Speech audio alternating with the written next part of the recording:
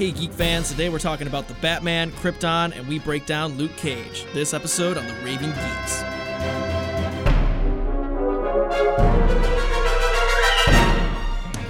Hey Geek fans, this is Ben Solis. And Noah Bayshore. Noah Bayshore, and we are the Raving Geeks. Today we have a little bit of a special episode. Our two regular co-hosts are not with us today. Jordan's busy doing stuff, and Kelsey has lost her voice. Weirdly enough, but we are here today with myself, Noah, who I found out recently I was just completely pronouncing his name wrong. What's up with that, Ben? I'm so sorry, dude. Like, no one ever actually pronounced it for me. Yeah, I guess that's kind of my fault a little bit. I was going off of the cuff. Word to the wise, don't go off the cuff. And we got Alex in the house producing the podcast. Alex. How you doing, bro? He says hi. He's good. He says hi. Well, we got an interesting episode for you, even though we're running lean today. And the episode is kind of lean today. That still does not take away from the breadth of conversation that we're going to have. We're going to talk about some good stuff. We're going to talk about some things. Some stuff, yeah. Some stuff. It's all good. But we're going to get some news first. And the news, I think, there's a lot. But one of the cool things that we all saw a couple of days ago was... Yeah. Yeah, within this week, a couple of days, they released the poster for the final... Yeah, for the final Wolverine movie. The last one last time. And it had the word Logan on it. Yeah, it's officially called Logan. That is fantastic because that basically confirms what we thought for the entire time, is that they're doing some weird version of Old Man Logan. It's Old Man Logan except without Old Man. Yeah, absolutely. Same thing. You know, and that's the thing too, is that some of those set pics did show him as like an older dude, so there's the insinuation that it could be following that same line, but we don't know at this point. It's pretty cool, but very cryptic poster, wouldn't you say? Yeah, like it almost made it look like a horror movie to me. Kind of, yeah. Yeah. Like it looked like The Last of Us. Exactly, yeah. Didn't it? Yeah. With like the hand. Mm-hmm. Just the one reaching hand. Did you see like the meme where like someone like photoshopped it as like Deadpool's little baby hand? He's like, that was actually me. And Ryan Reynolds, he tweeted that. Oh, yeah. Yeah, it was fantastic. So good. That's great. And so like that's really cool. There's a lot of speculation now that I've had with myself and my friends, is that like, you know, are they going to go the direct route and make that kid, you know, 23's kid? Or is there going to be like a more through line from like the older movies? You know, is this like one of the Japanese love interests kid?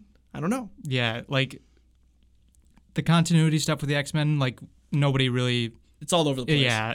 It's absolutely all over the place. So there's no real telling, but we should be having some news come out here pretty soon. Definitely. A little bit more of a synopsis. That poster looked awesome. And I do have to say that throughout my entire, like, just watching X-Men movies, I really have enjoyed these Wolverine movies. Probably the best. Not Origins, obviously. Yeah, with the exception of Origins. Yeah, and we always talk about that, like, if you watch, like, the first 45 minutes of Origins, it's like a solid movie. Yeah. You just turn it off after that and move on. Exactly. But no, I mean, I thought the Wolverine was great. Oh, same. Thought it was totally refreshing. You actually kind of have Wolverine hair right now. Oh, yeah. Kind of like spiked up a little bit. We're gonna tweet after the episode and show you what Noah's hair looks like, because he's rocking full Hugh Jackman look. Full Hugh Jackman right now. But yeah, no, I thought that was a breath of fresh air, especially for that X-Men franchise, which had been kind of lagging. And then obviously, you know, the restart with the First Class line was really, you know, what the franchise needed, definitely. Yeah, it was well received, and it was definitely necessary. But I gotta tell you, man, this is end of an era. Yeah, exactly. Stuff, you know, I remember being like a kid. I mean, Noah, how old are you? I'm 19. You're 19, all right? I'm exactly like almost 10 years older than you. Oh, man. I know. I'm an old man, which is funny. I don't sound like it, but I am. I'm getting old. You don't look old. You're good. Yeah, okay. Yeah, we'll let the viewers decide about that. Face for radio. But yeah, no, you know, I just remember so vividly like seeing that first X-Men movie like in theaters with my family and just like being blown away by it, because I mean, I had been such a huge X-Men fan when I was a kid. That was like the beginning of really good superhero movies, you know, and Hugh Jackman doesn't even look the same. Oh, no. Yeah. You know, he went from being like this skinny dude who like nobody even knew to like now he's like this ripped like megastar. And it's just it's sad to see him go. Yeah, I don't think the franchise is going to be the same without him, for sure. Like is X-Men. He really is. Yeah. He's definitely the face, and he carries the brand so well too. He does the brand such a good service in the way that he like talks about the character, the way he's like fully immersed himself in the character. He's so passionate about it, and like it's really like it's amazing. It's really apparent too. Who else can play Wolverine at this point? I hope no one else Yeah. plays him. I just don't want him to go. Do you remember some years ago when they were talking about the potential of doing Old Man Logan? Yeah. And people were saying like you should just get Clint Eastwood. Clint to do Eastwood. It. That would be awesome. Because he's very much like a Clint Eastwood kind of character. Oh, for sure. You know, maybe not necessarily in the comics, but like the way that Hugh Jackman embodies him. It's just great. And so yeah, I'm bummed out. But that begs the question: are they going to reboot his character? I feel like, to me, I don't think they're going to do that. I feel like they're going to keep it going with maybe like an X-23 character or something along those lines. Like, Yeah. just to recast Wolverine or just to, kind of diminish, Hugh Jackman's, take on the character. I don't think they would ever do that. I think they would just keep the lineage of Wolverine going rather than just Sure. completely like redo it or just add somebody else as Wolverine. Sure, and it's like the whole like Christopher Nolan's trilogy, right? Yeah, so, exactly. Like, they made a conscious decision not to try to even emulate or carry that on, and that was important, right? Yeah, because that was like its own standalone thing. It's like the holy grail of Batman. In absolutely, and it needed to be its own thing. So yeah, I don't know. I'm gonna go off and cry after this episode and watch every X-Men movie I can. Just snuggle with your like Wolverine doll or something. I'm gonna look at it lovingly, like that picture, that meme of him looking at that picture. Exactly. Perfect. So we got that. That's hot right now. Next on the list, there's been a bunch of Justice League news. A lot. Just crazy stuff happening. Whether that's, kind of looking forward to the Batman and seeing what Ben Affleck is doing behind the scenes. You and I talked about this beforehand. Even when we were talking about it, we were developing our news section. Things have kind of changed in the narrative of what's going on. It was like, all right, we're full steam ahead. We're writing the script. We're rewriting the script a little bit. Like we've got pretty much a date set in mind while it's not released. And then you were saying earlier that like they've kind of pumped the brakes. Yeah, because like there is this whole like talks about like what the movie title is going to be, because like Affleck is like advertising his movie The Accountant, like a little bit, and like they were talking to him about like, hey, what's going on with this Batman movie and stuff, and like he was like, oh well, we're thinking of calling it The Batman and just so on. So like, but now like he's saying like it's not officially set in stone. It might not even be called The Batman. Like it might be called something else. But they're just saying right now where they're at in the stages, they're just still working on the script. They're trying to make it as good as it can be. Like it's not a movie, officially. They're still working on it. Is that heartening to you that they're taking that much time and care? Yeah, that gives me like so much hope for this movie, that they are like they're taking their time with it. They're working on it, and like they actually care about what they're doing. Maybe that means that WB finally gets it. Yeah, exactly. Maybe they got the hint. And that's, I don't know whether that's, the market telling them, you guys need to slow the hell down. I think that has something to do with it, I would think. Yeah, and there's definitely the kind of guiding hand of Affleck, Yeah. You're going to trusting someone who's an Academy Award winner with this movie. If he says he wants to take his time. Exactly. I bet like Warner Brothers is like, what's going on? Like, no, we have to take our time with this. This is too important. He's just closing the door on him. Yeah. It's like, I'm Ben Affleck. I do what I want. I'm Batman. I made Argo. Leave me alone. Yeah, I got you guys a bunch of money, so shut up. But yeah, no, I think that's a really cool move. It's kind of sad for fans because I think we want this movie so desperately.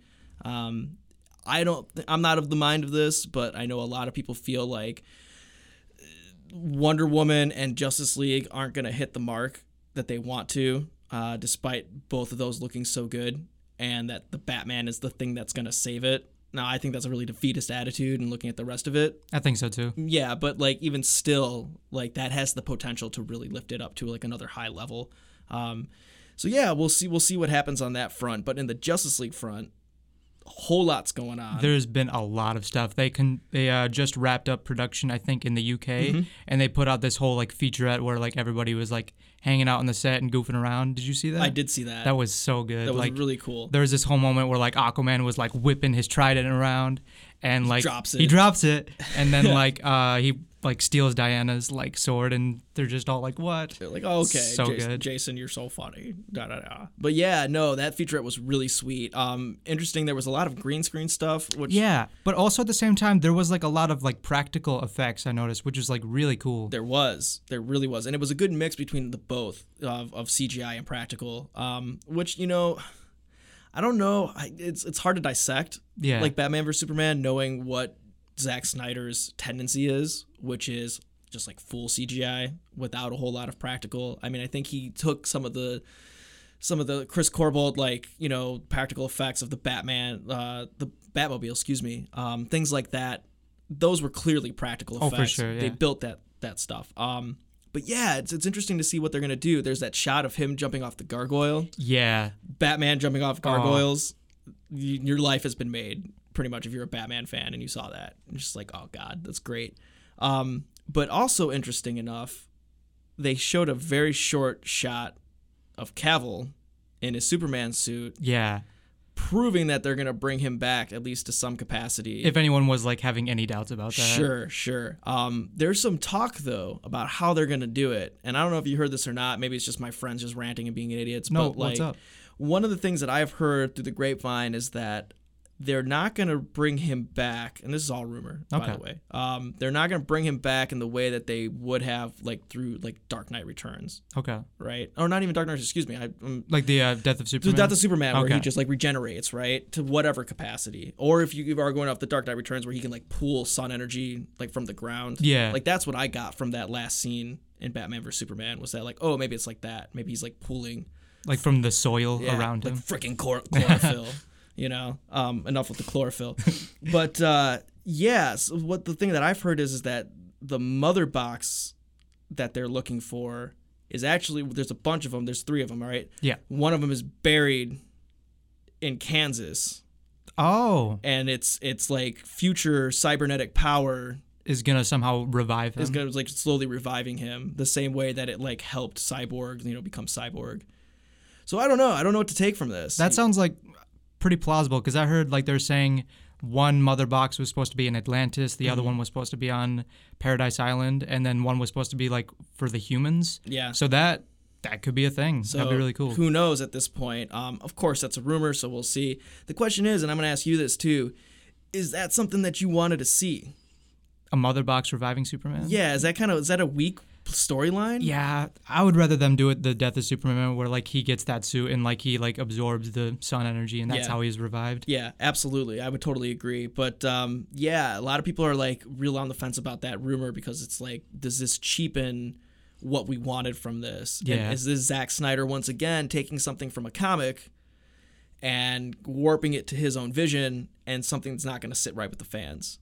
So if that's true, he's taken a really big risk here, again, of alienating Superman fans who want a specific thing. And it just sucks because you can't win. Yeah. Can't win with Superman. Like, if you want to do your own thing, you also have to keep in mind that so many other people want to see this definitive version of Superman coming back. So it's hard to please everybody. Yeah, absolutely. And plus, with the whole essence of Superman being so old, you have to reinvent him so many different times. Exactly. We had Michael from Hall of Heroes on here one year, and he kind of just dissected some of that and was just like, it's just such a hard character to adapt to the modern era, because everybody has so much baggage attached to this character. Everyone has their own mind of like what Superman is and what he represents. You're exactly right. You're never going to please anybody. Exactly. We'll see what happens, man. But I have faith. I have the ultimate faith in Zack Snyder. Yeah, me too. I'm optimistic. I think it's going to be okay. Do you think it's funny that some of those set photos of him, like he was like dressed like real dapper? Do you think he's like trying to channel Nolan with some of that? Yeah. Who are you talking about, Snyder? Yeah, he's very stylish. I don't know, man. Was he that stylish before? This seems like a new thing for him. Yeah, like before it seemed like he would always wear like shorts, t-shirts, because he's like super buff. Yeah. But now he's like wearing like a dress shirt thing and like a suit all the time. Maybe like the critical beating was just like, be fancy. Be an auteur. You're gonna be fine. Be an artist. So yeah, there's Zack Snyder, the artist, in a cardigan and vest. So we're moving on, and we're continuing this theme of DC stuff. Supergirl starts soon. Yeah, I think it's this Monday. It starts this Monday, as Arrow already started, and Flash should be starting soon. Yeah, Flash and Arrow have already started. Their first episodes are already up. There you go. So go out and watch them. We don't have dedicated Flash and Arrow watchers this time. I'm a dedicated Flash watcher. That's good, because we're going to call on you. We're calling you more often to do that. I'm really happy to have you on the mic now, man. By the way, I appreciate that. I'm going to take a break and just say, this is sweet. But yeah, no, that's good, because we will talk about that. We will not be lost in the weeds on that one. Cool beans. Because you're replacing Tyler in that regard, because that dude was dedicated. So Tyler, if you're out there, we're still dedicated. We got you. But speaking of all of that, there is something in the works with David Goyer that I've kind of known about for a while, but this is like the first time I've actually heard that they're going full steam ahead with it, and they're actually going to produce this thing. Unless if I could be wrong, and they're still deciding. But what I saw was that the Krypton is pretty much a go. Yeah, it's a thing. I think they're like going to make a pilot. That's the word. So they're actually going to shoot a pilot now. And they've officially cast their lead role. They've cast Cameron Cuff. Okay. It's Cuffe. I don't know if I'm pronouncing it, or Cuffet. I don't even know who that dude is. I guess he's playing the grandfather of Superman. Okay. Seg-El, S-E-G-L. Okay. Yeah, like Seg-El. Yeah. I guess like he's the way they described it, at least like in the like the synopsis, like it's supposed to be like the House of El is like not really, it's not doing so good. Like in terms of like popularity with like all the other houses or whatever, like it's not doing so like good. Their political favor is starting to run exactly. Through. Gotcha. Yeah, no, that's super interesting, especially because, I mean, we got a little bit of a taste of what David Goyer envisioned for Krypton and envisioned Man of Steel. Yeah, exactly. And honestly, those beginning sequences were like some of my favorite parts. Me too. Man of yeah. Steel. It was really cool. And I mean, that's one of the reasons why I like the movie so much, too, because it was so sci-fi oriented. You really got the feel that Superman was an alien and he wasn't just some superhero. Exactly. And that was a good way of setting it up. So it's weird because I'm like ambivalent to like be really cool about this. Goyer has like teased me with great things before. But then also... and just took the line away real fast, So I don't know what to think. What's your take on it? I'm cautiously optimistic because also like he has done some cool stuff, like Man of Steel, that whole, as you were saying, that whole opening sequence, awesome. Blade 1 and 2, but not 3. Yeah. We're not going to talk about Blade 3. I don't know. I think this Superman prequel has the potential to be really good because like there's a lot of unexplored territory with the history of Krypton. I mean, Birthright, they like address like the whole origins of like the House of El and like the symbol of hope, the S. Yeah. I think to like address that and like really go into it would be really cool, and I think like it could be really cool. Absolutely, and that's an interesting plot that you kind of bring up is that this isn't gonna be like some other adaptation of Krypton or the Superman story, kind of like how Supergirl is. Exactly. Supergirl is off on its own little thing. It's off in that Berlanti universe, and as good as that is, I mean, this one potentially could tie directly into what they're doing with the movies and their movie universe. And that's an interesting bet because, I mean, DC hasn't played with that at all. No, not at all. I don't even think they've like put out like a comic about it or anything. No, and I mean, and they intentionally kept their TV universe away from their movie universe. It was weird because I always questioned the logic on that. And now, like, seeing some of the fallout from both sides, people kind of, like, disavowing Arrow and Flash for being, like, kind of too, like, getting soap opera-y, but also people disavowing the movies because, it's getting too dark. It's divisive, Yeah, exactly. So it makes sense on why they kept that separate because, I mean, I feel like those two different fan bases kind of have, like, they can pick and choose, Yeah. Marvel really hasn't had that because Agents of S.H.I.E.L.D. is so deeply tied into what they were doing with the movies. Now we might see the reverse of that with the DC thing, Do you happen to know what channel it's going to air on? Yes, it's going to be on Sci-Fi. It's on Sci-Fi? Yeah. Wow. So this isn't even a network thing. No, This is like cable. Exactly. Direct to cable. Sorry, Goyer. Yep. How the mighty have fallen. Yeah, it was weird too because he actually had like a first look agreement with Warner Brothers. Really? Yeah, it was like when they were starting to launch Man of Steel and like it was a while ago. And, okay. Like they had like Batman vs Superman in the works. Not so much anymore. I don't think he has that same deal. No, like, nope. I think they gave him Krypton. They're like, here, you just go off in your you go land. over here to Sci-Fi. Like, leave us alone. You're gonna be fine. keep working on Tremors or something. Tremors. What a movie. We need to have like a discussion on Tremors. Jesus, Kevin Bacon, man. That dude. So yeah, that's the Krypton. We're hoping it's good. Last but not least, in our news section, we're going to kick it right back to Marvel, and that's a good transition because we're going to talk about Luke Cage a little bit later in the show. Iron Fist trailer has been released, and we watched it right before, and I gotta say, man, I'm pretty freaking amped. It looks real good. I'm really excited about it. It looks really, really good. You just showed it to me, so this is like rapid reaction stuff here, but like, it looks cleaner than the other shows. It looks more well produced than the other shows. The graphics look better than the other shows. And maybe they're just showing us the best stuff, right? Yeah. So I'm not really like sure. It's like several months out. They said it's going to be in March of 2017, I think. Yeah. Yeah. You know, and it's a different take, you know, because like that's the thing about this Defenders universe is that it's all street level stuff. Exactly. You know, and we'll talk a little bit more about that when we get to the Luke Cage thing. But like this is the first opportunity that we have of mixing that street level stuff with like an actual like kind of ninja story. Like mystical stuff that you didn't get to see in any of this. I am super, super amped. Me too. And yeah, I mean, I don't even know who the guy is. I've never seen this dude before. No, like I think he was like briefly in Game of Thrones for a little bit, but yeah, I think looks like it. Yeah, that look. Exactly. Like his character, I think was like killed off. I can't remember, but like he was in Game of Thrones. Character killed, like number 133. Exactly. Yeah, exactly. So I'm excited for it. There was some uproar originally about. Yeah, we were talking about this. Yeah. So, okay. So as we talk about things like Ghost in the Shell, that's coming out here pretty soon. Doctor Strange, which is coming out next month. Exactly. You know, there was a big uproar about, are these things whitewashing, you know, these Asian characters, specifically Asian characters, because they're so easy to adapt like animes into like a modern American movie. You got that with like, what was it? Old Boy. The Old Boy, like American version was just odd, you know.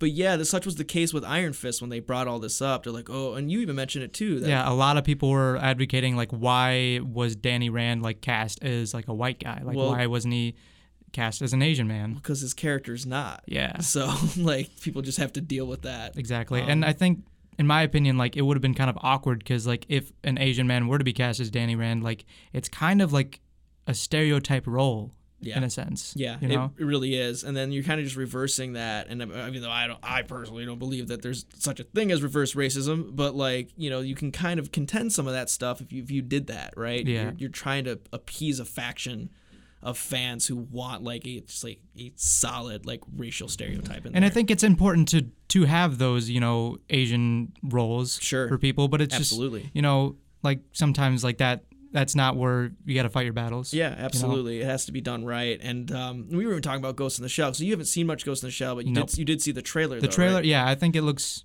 interesting. Looks cool enough, but like, yeah, there was that huge thing about, are they gonna make her look Asian? Like, that's ridiculous. Yeah, that just would have been no. Don't do that. Not only would it take you out of the movie, but it's just freaking offensive. Exactly. You know, so. I'm glad that they kind of stuck their ground on this and just did it straight with the story. And I'm really, really excited to see him interact with Luke Cage eventually. I wonder if he's going to be in the show. In Luke Cage's show? No, in Iron Fist. In Iron Fist, Luke okay. Cage will be in Iron Fist. Oh, okay, yeah. So who knows? I'd be curious. I would be curious too. Even just like a cameo to kind of like even just like tease the Heroes for Hire thing. You know? That'd be really cool. That'd be really dope. So we're rolling with that. We'll have more news on that once we get it. As I mentioned before in another podcast, that there's showrunners had already been talking about it at certain cons. So as soon as, you know, the other cons roll out, we'll have a lot more to talk about on that front. But ending off with the Defenders thing, the bigger picture, the larger thing. This is a really exciting piece of news, and Noah and I kind of just like freaked the hell out as we heard about this. But Sigourney Weaver has been cast as the main villain, or at least one of the main villains of the Defenders show that they're planning. And I think this was just like yesterday. This was at New York Comic Con. Yeah, and it was like late at night when I saw it too. So like I'm sitting there trying to get work done, just like yes, yes. Exactly. Dana Barrett is the evil one. But yeah, no, that's sweet. I love Sigourney Weaver. She's great. I know, right? Everything she's in is fantastic. She's Ripley, man. Alien is probably one of my favorite movies of all time. Not Aliens, but Alien. Ridley Scott did it so much better than James Cameron, but I'm not going to talk about that. But yeah, no, you have this like really iconic, character, this really iconic actress, and all these different like pieces in her culture, Ghostbusters, Alien, all these different things. Avatar, if you really want to get into it. And now she's in something else. I think it's really cool that she accepts these roles. Oh, for sure. She doesn't need to do any of this stuff. Oh, yeah. And I think this like definitely opens up the window for Marvel because like this is like she is a big name actress. Yeah, absolutely. It's gonna get a lot of attention. Did it say who the character was? No, not at all. Like just that she's the main villain or a villain. So they're just kind of throwing that out there for people. Cool. I cannot wait to see what she has to say about this. Me too. And that's the thing. Bringing it back to how she's so cool about all this stuff is that I remember when when they were talking about this like Alien 5, like not Ridley Scott's Prometheus sequel, but like there was another work of Alien 5 that they were gonna do. Yeah, it was the guy, I forget his name every single time I talk about this, but the guy who did Chappie and District 9. Oh, really? Yeah, he got some years ago, and this was like, I gotta say, like a year and a half ago to 2 years ago. Okay. He actually developed a script for Alien 5 that would start right after Resurrection, or even not even that. It would start after Alien 3. It would act like Resurrection didn't even happen. And it would just kind of carry on from that. And Sigourney would be back? And she would be back. They would find some way to weave her in where like she didn't really die, and that like yeah, it was strange, which is the same thing with freaking Resurrection, right? But they really liked this concept, and he actually spoke with Sigourney Weaver about this and kind of developed the script with her while they were working on Chappie together. So she had like direct input about like, what did you do as Ripley that you didn't get to do? Like, what are some things that you think where the character should have gone after that before they started kind of defiling the situation? And God, I was so excited to see any kind of like, output on that. And it never happened. Ridley was really cool about it at first. And then he was like, yeah, well, we kind of want to make my Prometheus sequel, so you're cut off. And, wow. Yeah, which is a big time bummer. Exactly. So yeah, it's, the fact that she's like so that invested in like that Ripley character just shows me that all this other stuff she takes really seriously. I wonder if she would have that much input in terms of like her role in this Defenders. She probably would. That'd be really cool. I mean, she's produced movies before, she's a really, really smart actress. Really smart actress like that typically do have a say. I remember watching I think we were talking about it in our Star Trek episode, but I remember watching this documentary about the creation of TNG. And totally separate, but, they were talking about Gates McFadden, who played Beverly Crusher, Dr. Beverly Crusher on the show. And there was, like, always these, like, spats between her and some of the writers. And she said that, when I've worked in classical opera, classical Broadway, like, there's kind of this element of that I've earned my stripes and I can say what I feel about a character's input and their motivations and stuff like that, and they didn't necessarily like that because they're like, know your place. I think that's completely the converse with someone like Sigourney Weaver. I think that they trust her enough to do that. So we'll see. That's pretty dope. See. Pretty dope, man. We're going to take a quick, short commercial break to pump the man that we already talked about earlier, Mr. Michael from Hall of Heroes, and then we're going to come back and we're going to have a in-depth discussion about Luke Cage, what this means for the Marvel Universe, and what this means for society. We'll be right back. Wake up in the morning and I go and get the paper. Gotta get the paper. Hey guys, this episode of Raving Geeks has been sponsored by the Hall of Heroes. Located in Campus Court next to Subway, the Hall of Heroes is open 6 days a week, Monday through Saturday. Visit their website at www.hallofheroesllc.com and let the Hall of Heroes become your go-to comic book destination. My synopsis is real. Never had that OD Dixie feel with cats who make waves and aptly get a 360 deal.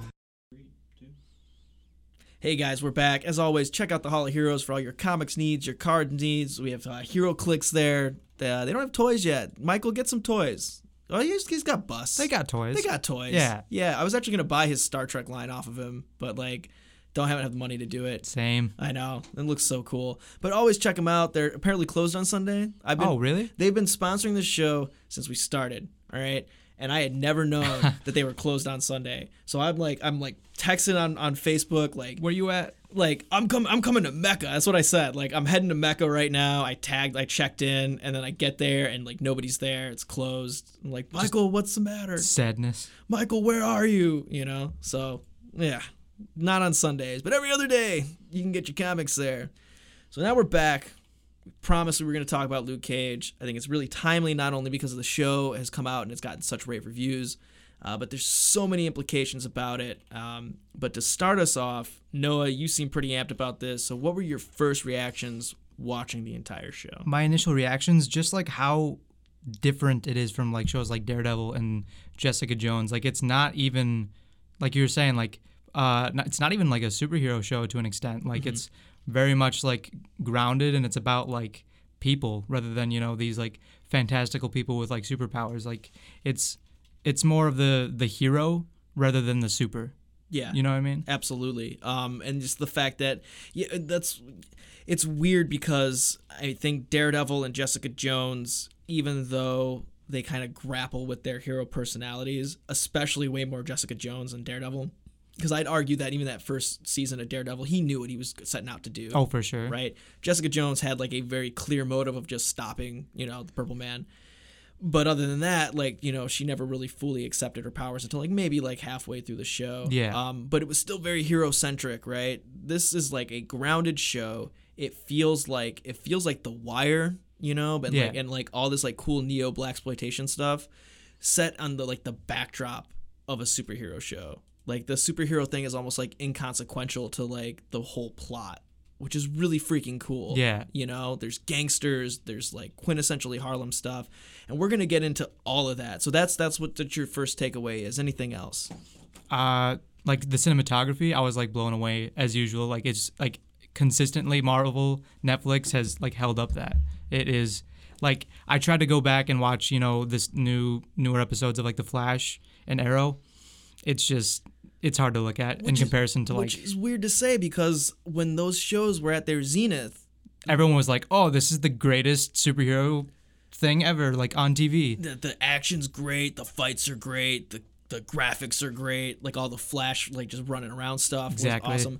This is like, it's so minimalist, it like makes all of that look like child's play. Exactly, and like the dialogue and everything, it just makes...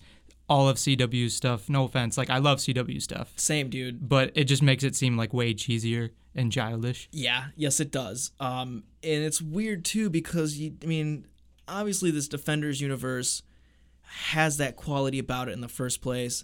It was always going to be more grounded than everything else. But this show just feels so much more adult.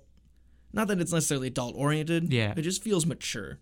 You know, it feels like this is like a chance for Marvel to like really mature themselves, and they did. Chio Hodari Coker is such a good writer, such a great writer. He was a music journalist. Did you know that? Really? No, I didn't know that. That's where his like writing chops came from. Is that he was a music journalist, which makes sense because all the music involved with this show. All the music is great. It's very diverse. You know, the first episode had Raphael Sadiq, who's like one of my favorite like R&B singers of all time. Right? He's a modern dude. He kind of was like big in the '80s. But even just having him slide in there, right? Just was like, just so cool. Just like as a side note, you know? And like people are talking about like, oh, Raphael still got it, you know? It was just dope. It was super cool just to watch it. And it's funny how much reverence Chio has for that. And I hope I'm saying his name right because apparently I'm bad at butchering names. Sorry, Noah. It's okay. I forgive you. Yeah, thanks, man. I appreciate it. But yeah, the dude is just so thick with his dialogue, so thick with like his plotting of the show. It's great how they start off kind of in the same way that Daredevil did, is where it kind of shows you like a snippet of like what's going on later in the show, and then backtracks itself. Yeah. I feel like the way that they do it in Luke Cage is a lot more effective because as opposed to just showing like some kind of weird vignette of like post action of like, you know, Matt being like beat to a pulp or, you know, just standing on a rooftop somewhere. It's like there's an actual like hint of dialogue setting up the rest of the show. It's like really good foreshadowing, even though it's like a vignette of something that's coming. It's weird. It's just so great how they play with this. And I mean, from a writing standpoint, it's really well done. It's extremely well done. And I'm surprised about that. Anything else that you got? No, I think you did pretty good. Cool. We got all our bases covered. But yeah, no, and I guess that's a lot dude, I totally agree with you. A lot of your takeaways are the same thing that I took away too. You know, I think the music thing is really the key point for me, is because music really has really nothing to do with the show, but it ties in so well.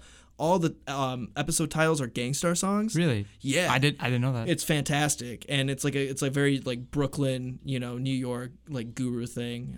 Guru, might I just point out, I don't run a podcast about music, so this is like my only chance to talk about music. But Guru is like one of my favorite rappers of all time.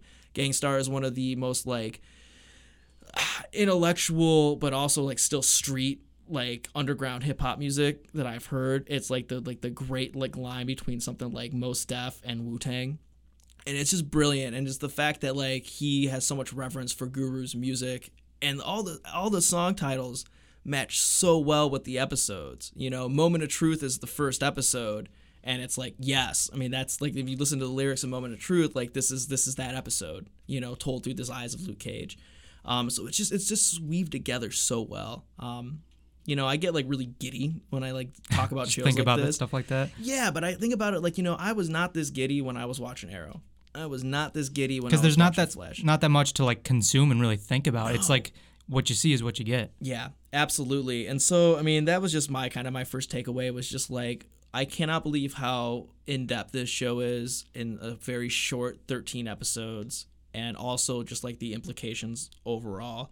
And I think that's what we're getting into next. Yeah, not so much like, I mean, not just like, the musical stuff, but also like a lot of like the political and social issues that it addresses. And like, not even like, it didn't feel like out of place. It like fit in with like everything like seamlessly. Mm-hmm. No, it totally did. And that's I've brought this up, and it's not like necessarily a line that I've coined because everybody's saying it, but I think it needs to be said as many times, is that it is so important in a time right now, exactly. When so many minorities are being killed by cops, while so many different people are being gunned down in, Chicago and different urban places for gang violence and things like that.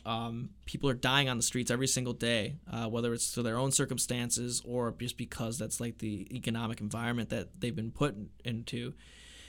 To have a bulletproof black man so important. Be a scion for people. So important. It is intense. It is intense, and it's incredibly awesome of the way that they handled it too. Because I mean, there is like this element of neo-blaxploitation to the show, and it even lists itself as that as a genre when you look it up. But it's really cool because it's not mocking anything. No. It's not like blowing certain aspects of like the culture out of proportion. I think it's very face value about what it's presenting. I think it's very clear about what it's presenting. And natural. Politically and societally. And there was that second episode where he rolls up on Crispus Attucks, right? By the way, we're not a spoiler-free podcast. We're gonna spoil everything. Yeah, a little bit. We're gonna blow your minds. And if you haven't watched it, screw you. Sorry, you gotta go watch the show. Turn off your headsets now. But yeah, he's standing there outside of Crispus Attucks. He's got his hoodie on, bulletproof black man in a hoodie. He's listening to his music, and a kid pops up behind him and has a gun, and like says something to him. I forget what he says to him, and he calls him a racial slur, and he's like, do you see and blank, enter blank here, standing in front of you, and then he gives him this line about history. Do you know who Crispus Attucks was? And it's just like, it's so dope that they can do stuff like that. They have this superhero, but also at the same time, he's like, Luke Cage is like almost like a scholar on black history, Yeah. And so you're introducing this really cool, like, badass figure who also is like teaching the audience in a really just weird, like, breaking the fourth wall way about like why knowing your history is important to the black community. And like just the fact that they can do that in such subtle ways in the show, I mean, it really means a lot to me. I mean, I'm Latino, so like, I mean, I'm not obviously a member of the black community, but like I understand how like history is important like to my community. So when I watch that, I'm just like, I'm plugged in. What are some other political things that you notice in the show? Well, I believe it was like the showrunner. He was talking about like the fact that Luke Cage's costume wasn't even like the traditional yellow shirt that he had from the costume. Mm-hmm. They actively chose to make his costume a hoodie, and that was like paying tribute to Trayvon Martin. And I think that's so important. That's so cool that they decided to do that. Yeah, absolutely. And then so I'm trying to remember what episode it is. Correct me if I'm wrong. It's a later episode, but there was some conversation about Iron Man, but also it weaves itself into a commentary about Trayvon Martin too. Yeah, I think that was the freestyle rap. I forget which episode it was, but that was that was really cool. Yeah. So I mean, you're talking about like it's you're taking something that's so universal, right? And it's like this love for these superheroes, and you're tying them to real world events that affect that community, and you're weighing them on your mind as if they exist in the same world. Like, if there's no better cohesion between, like, you know, art imitating life than this, I don't know what is, you know. And it's super dope to even just to grapple with any of that. And yeah, I mean, I would contend that this is the most grounded Marvel show. I definitely think so. You know, because of things like that, you know, it doesn't even have to be dark to be grounded. Just like, you know, everything that's going on. It's just, yeah. It's insane. And I think my love for this show goes even further than just being like a comic book fan. You know, because I wasn't even that big of a Luke Cage fan in the first place. I knew of Luke Cage. I read some of the comics. You know, I know of his associations with other characters, and when he teams up with the Defenders, I had some of those books. But like, you know, just the watching it and being into it from a different standpoint is kind of like blending the worlds together, and I'm so satisfied with all of it. You know, some of the other political stuff too that I've noticed is that like it's really weird, and when like politicians who typically are not allies of the black community, right? They'll usually talk about minorities in their communities kind of like they're just like, I'm obviously as a means like of using them to get votes. Means to get votes, but also like kind of demonizing their situations. Exactly. I mean, we saw it with Donald Trump, right? Coming out and saying like you live in hell, blah blah blah, your schools suck, yada yada. And like I don't even think that's like a political talking point. I really think that's how a lot of people just view those communities, because, which is completely sad. Well, it is sad, and it's because of the violence, and it's because of the corruptions and things like that. And that the way that the show deals with that is that it doesn't glorify any of that, right? You have Cottonmouth, you have Alfred Woodford's character, you know, and they're both prominent people, and they're both inherently corrupt. And I don't think it makes any bones in saying that they're bad people. I think it makes very clear that they're bad people. But it also paints them in a light that, like, you know, in this community, we have an obligation to take care of our community, you know, and it kind of goes back to this by any means necessary mentality that, like, we'll do what we have to do. We'll bend the rules. We'll align ourselves with gangsters and be corrupt just to make the place better. And I think Alfred Woodward's character says that a lot throughout the show, too, you know. It's like, I am Harlem, you know? Yeah. And it's interesting how they reconcile that, because I think that's how a lot of the community may feel, too. It's like, yeah, we don't want this either, but, like, what do you expect us to do, you know? When we've had so much oppression, so much against us. I know the Latino community feels the same exact way from talking to my peeps. So, like, it's interesting. It's interesting on how they were able to wrap all of this together in such like a nice, concise package. But, you know, you brought up a really cool point, man, about the music. And it's not even just about the music thing. It's about, like, the setting, the things that they do. This show is so quintessentially much, much more Harlem than it is black. Would you agree? I would agree. You know, because, like, it's like Harlem-centric. Luke Cage has, like, a John Coltrane poster on his wall. He has a Miles Davis poster on his wall. He's reading black literature, like, constantly. Like, I think in every episode, it seems, they always have, like, a book there. Yeah, it's always a different book, too, you know? And he's always, like, kind of just, like expounding on that as he's going through. But, yeah, I mean, just even there was that shot, I think it was, like, maybe, like, in the third episode, right, where Cottonmouth is starting to, like, he's starting to see some of his empire starting to unravel before things get really, really bad later in the show, you know, for him particularly. And he's sitting there, and it's like late at night, and he's got two chicks on the side of him. Oh, yeah, he's just playing the piano. He's playing a Fender Rhodes, right? Which, by the way, as being a musician myself, like, I know what a Fender Rhodes sounds like and what it looks like. Some of my favorite jazz musicians play Fender Rhodes. So as soon as he starts keying on this thing, I'm just like, oh, dude, get the heck out. And he's playing jazz music, you know?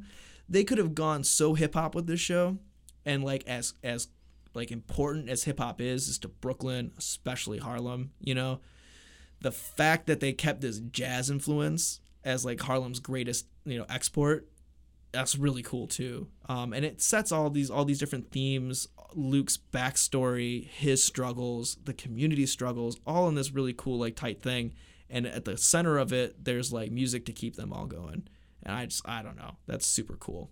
Super great. But we have another thing too, is that like the backlash. You want to tell us about some of the backlash that this show has gotten? Yeah, I guess like a lot of people, not even a lot of people, I don't think, because like this show has been praised so much, everybody loves it. But there's like people that are saying that Luke Cage is too black or something. What did you expect, man? Exactly, it's Luke Cage. I mean, yeah, I don't know. People. Ugh. Yeah, so I mean, that's the main criticism, that it was too black, that there's not enough diversity on the show, there's not enough white people on the show, and my contention is that like, you know, aren't superheroes like already plugged in enough to the white community? Exactly, like most of them. I mean, we have War Machine and the Falcon. Yeah, and then we have Nick, right? We have Nick Fury. Cage. Oh, not Nick Cage. Nick Cage. Nick Cage. Hopefully not. No. Nick Cage in blackface sounds like a terrible oh my idea. gosh. Yeah, but I mean, you have Nick Fury. I mean, and that was really cool. Earlier on, when they decided to use his likeness, and then eventually use, you know, Sam as the main character. But you don't have very many black characters that are important. You know, Falcon is cool, but he's not really important. I mean, take him or leave him. I mean, in the comics now he is. I mean, when there was obviously, you know, Steve is back, but yeah, it's super weird that they would make that kind of comment. And it's funny that kind of comment was made, because it's clearly just in opposition to like everything else that's been going on. Yeah. You know, like the Black Lives Matter and the All Lives Matter movement, you know, people saying like, oh, well, we matter too. It's like, yeah, but you gotta understand, dude, that's not like why they're saying this. And it's kind of the same thing here, is that like can't dudes just have something for themselves? Exactly. You know? But yeah, it's kind of pathetic. It's kind of pathetic how that is. And Marvel's gotten a lot of flack for that. Way more flack than DC, I think, has gotten for it. I mean, like, no one complained that, like, you know, there was this like crossover that Iris West was, you know, a black character. Yeah. You know, and that Wally West was a black character, you know? No one cared. It was just like, all right, cool, it's fine. But now that when Marvel does stuff like that, it's huge. I mean, that happened with Heimdall, with Idris Elba when he was cast as Heimdall. That was a huge thing. That was a huge thing. Exactly. And especially because the Nordic like traditions have such a huge tie with these like white nationalists too. Like they were all up in arms. And it's sad that they can't take these liberties. I think later on, and we talked a little bit about it, but I think Jordan wants to talk about it eventually. So we're talking about like Zendaya, you know, the whole Spider-Man thing. Yeah, you know, and I think now, since that's been brought up in the nerd community, I think that like warrants it's worth talking about deeper conversation. Exactly. Not just here on the show, but I'm talking about like everybody. Just in general. Yeah. Yeah. So I mean, there's all kinds of stuff going on, but overall, I think it's the best Netflix Marvel show that they put out so far. The question is, where do they go with it now? You know, I'll admit I didn't get through the entire thing. I tried. The ending is good, I think. Some people had problems with the last couple episodes. Mm-hmm. They said like, you know, it fell off. It fell off, but I thought it worked for me. Cool. I'd say the ending. I'm not gonna spoil it for you. Just spoil it. Just kick it off. I don't even care. Are you sure? Okay. Like are you sure? He's bated breath. Oh boy. Okay. So in the end, are you sure about this? Yeah, I'm pretty sure. Okay. In the end, Luke gets arrested. Okay, cool. So it Does completely Cottonmouth die? Yeah, Great. He does die. You ruined everything for me. Some other stuff happens, but like him being arrested completely opens up the door for Daredevil to get involved. Like Karen, no, not Karen. Shoot. Well, yeah. Well, like there's talks about like Matt representing him. Cool. To try to get him out of jail. Very cool. So I think that's gonna be like the direct tie-in to the Defenders for sure. Yeah. Oh, that's great. So that's kind of where it goes. So the question is, you know, they're coming out with Iron Fist. Does Luke Cage season 2 happen before they bring out a Defenders show? Does Jessica Jones season 2 come out before they have a Defenders show? I mean, that's the big question. Is how are they I think they're saying it's gonna be Iron Fist, then Punisher, and then Defenders, and then everything else after that kind of falls in line. Yeah, gotcha. And I wouldn't be surprised if maybe they didn't do necessarily like a second season of Luke Cage or Iron Fist. What if they did like a Heroes for Hire? And just combine the shows. Yeah, I mean, I think what I gathered from the rest of the show is that while it would be great to see Luke's singular story carry on, I think they developed so much in that first season that they could do something like that. They can combine those two characters and kind of not lose sight of like the storytelling aspect of it. I think so too. And continue kind of like developing these characters still intimately while it's still combined. I mean, that's really cool. And plus, everybody has that vision in their head of Iron Fist and Luke Cage always working together. You know what I mean? Yeah. So it's going to be interesting. They kind of drop some hints towards the end of it about, like, you know, turning the barbershop into their headquarters. They're, like, saying, like, maybe this shouldn't be a barbershop anymore. Maybe it should be something else. And they're like, what should it be?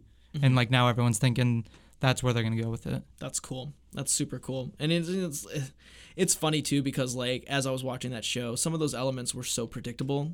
But even though they were predictable, it was still really good. Oh, it was still, like, heart-wrenching. Like, yeah. I knew Pops was going to die. Yeah. You just knew it was going to happen. And it still had that impact, like, for exactly. Sure. And I think that's really cool. If they can continue to develop these characters, even in a short span of time, so much so that you care about a character like that, I think that's in really good hands. And I will be honest with you. As much as I liked the writers on the other shows, and I don't think Gio can maybe adapt those other shows as well, I would really like to see him get elevated to an executive producer role and work with Jeff Loeb to try to produce these shows so that they have the same kind of intellectual feel. I really hope so, too. That would be amazing. You know, and that's not to say that, you know, Daredevil wasn't great and didn't wrestle with cool things. Yeah. You know, even Jessica Jones, I mean, that was extremely heavy themes. And important ones. Like, it was essentially about, like, rape. Yeah, sexual assault. Yeah, absolutely. And I guess, I mean, you obviously can't get heavier than that, but at the same time, I'd like to see them elevate it, and I think Chio's the guy.